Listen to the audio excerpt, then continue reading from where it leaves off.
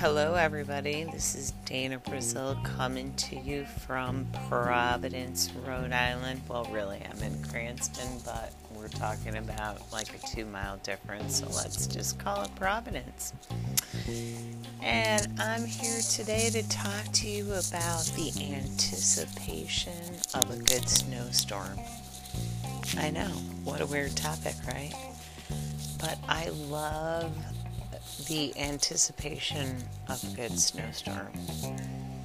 Now, I like it better when we're not on house arrest from COVID-19 because I felt like I've been on, snowed in my house since like March 2020.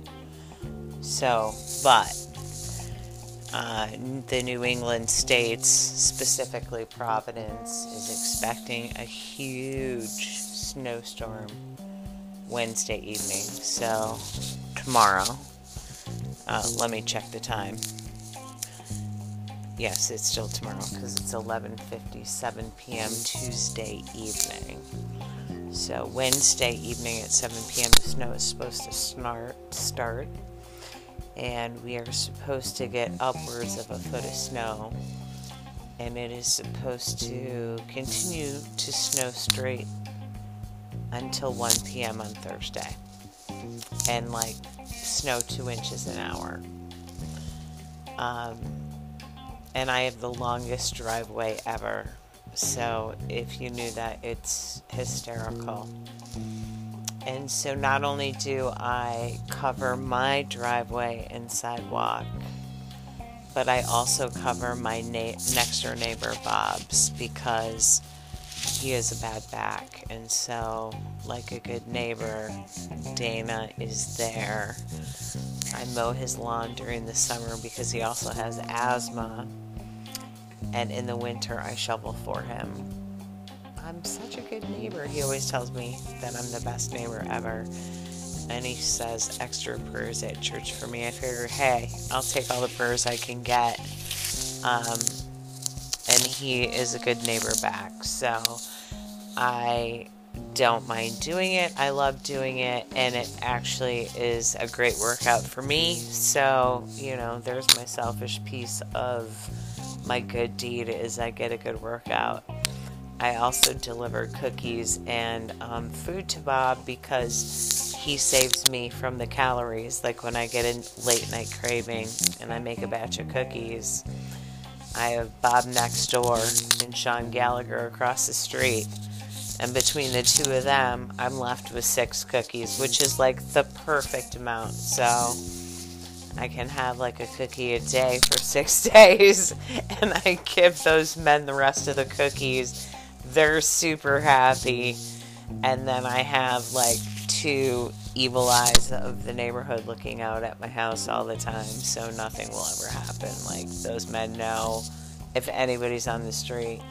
They know without me telling them when I have people visiting. They know when my mother's here, and I've not told them who is visiting. Like, they're like, oh, your mother's visiting. I'm like, yeah, but wait, I haven't told you my mother's visiting.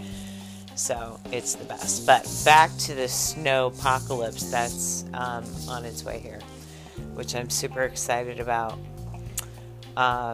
So yeah, everybody was out today buying their supplies. I mean, they were probably buying generators, which was probably a good idea, but I figure if worse comes to worse, I work at a performing arts center downtown Providence. That place never loses power.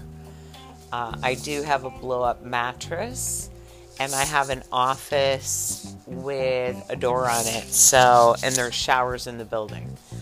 There's also ghosts in the building. That's a whole nother podcast. But I figure I can always bring my blow-up mattress and sleep there if I lose power here and it gets cold enough, and I'll just bring my dog. My little dog Max. My little dog Toto. But yeah, I was out today getting all my supplies just in case I get snowed in. or, can't get out, like, need to have my sugar for my coffee and my creamer. I can't run out of that stuff.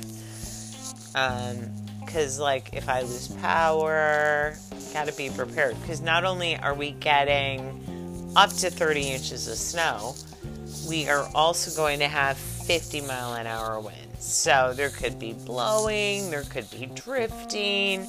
In New England, everything is old. So none of the power lines if you're downtown, all the power lines are underground. That's why the Performing Arts Center never loses power. But when you get into the neighborhoods, all of the power lines are above the ground.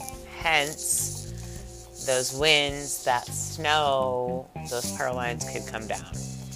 And that's where we'll have some problems.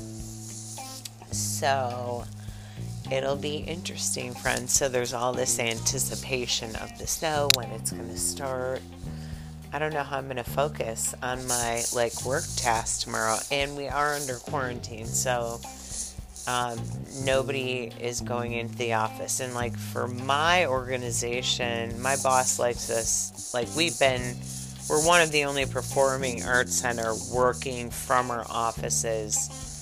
And we have been since May or June. So our boss brought us back into the office. He's old school.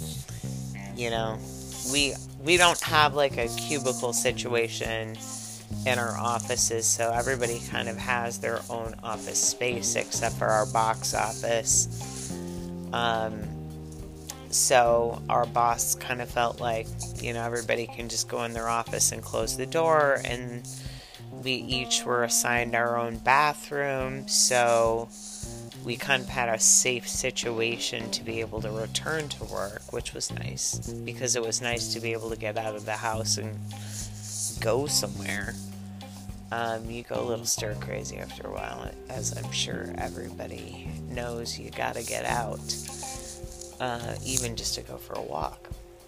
So, but our governor shut us down, and our boss has had us at home for the last 3 weeks trying to, help bring the curve down, because Rhode Island is one of the worst states right now.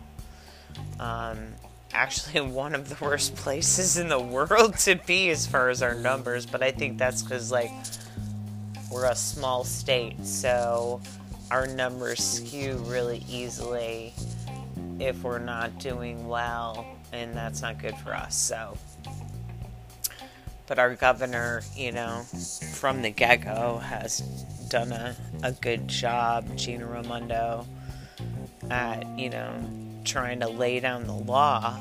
It's just really the people of Rhode Island don't always follow. It's because large Italian families who like to get together and they don't always listen. They were good in the beginning, but I think it's, COVID fatigue, and they get together for the big Italian family gatherings, and then the masks come off.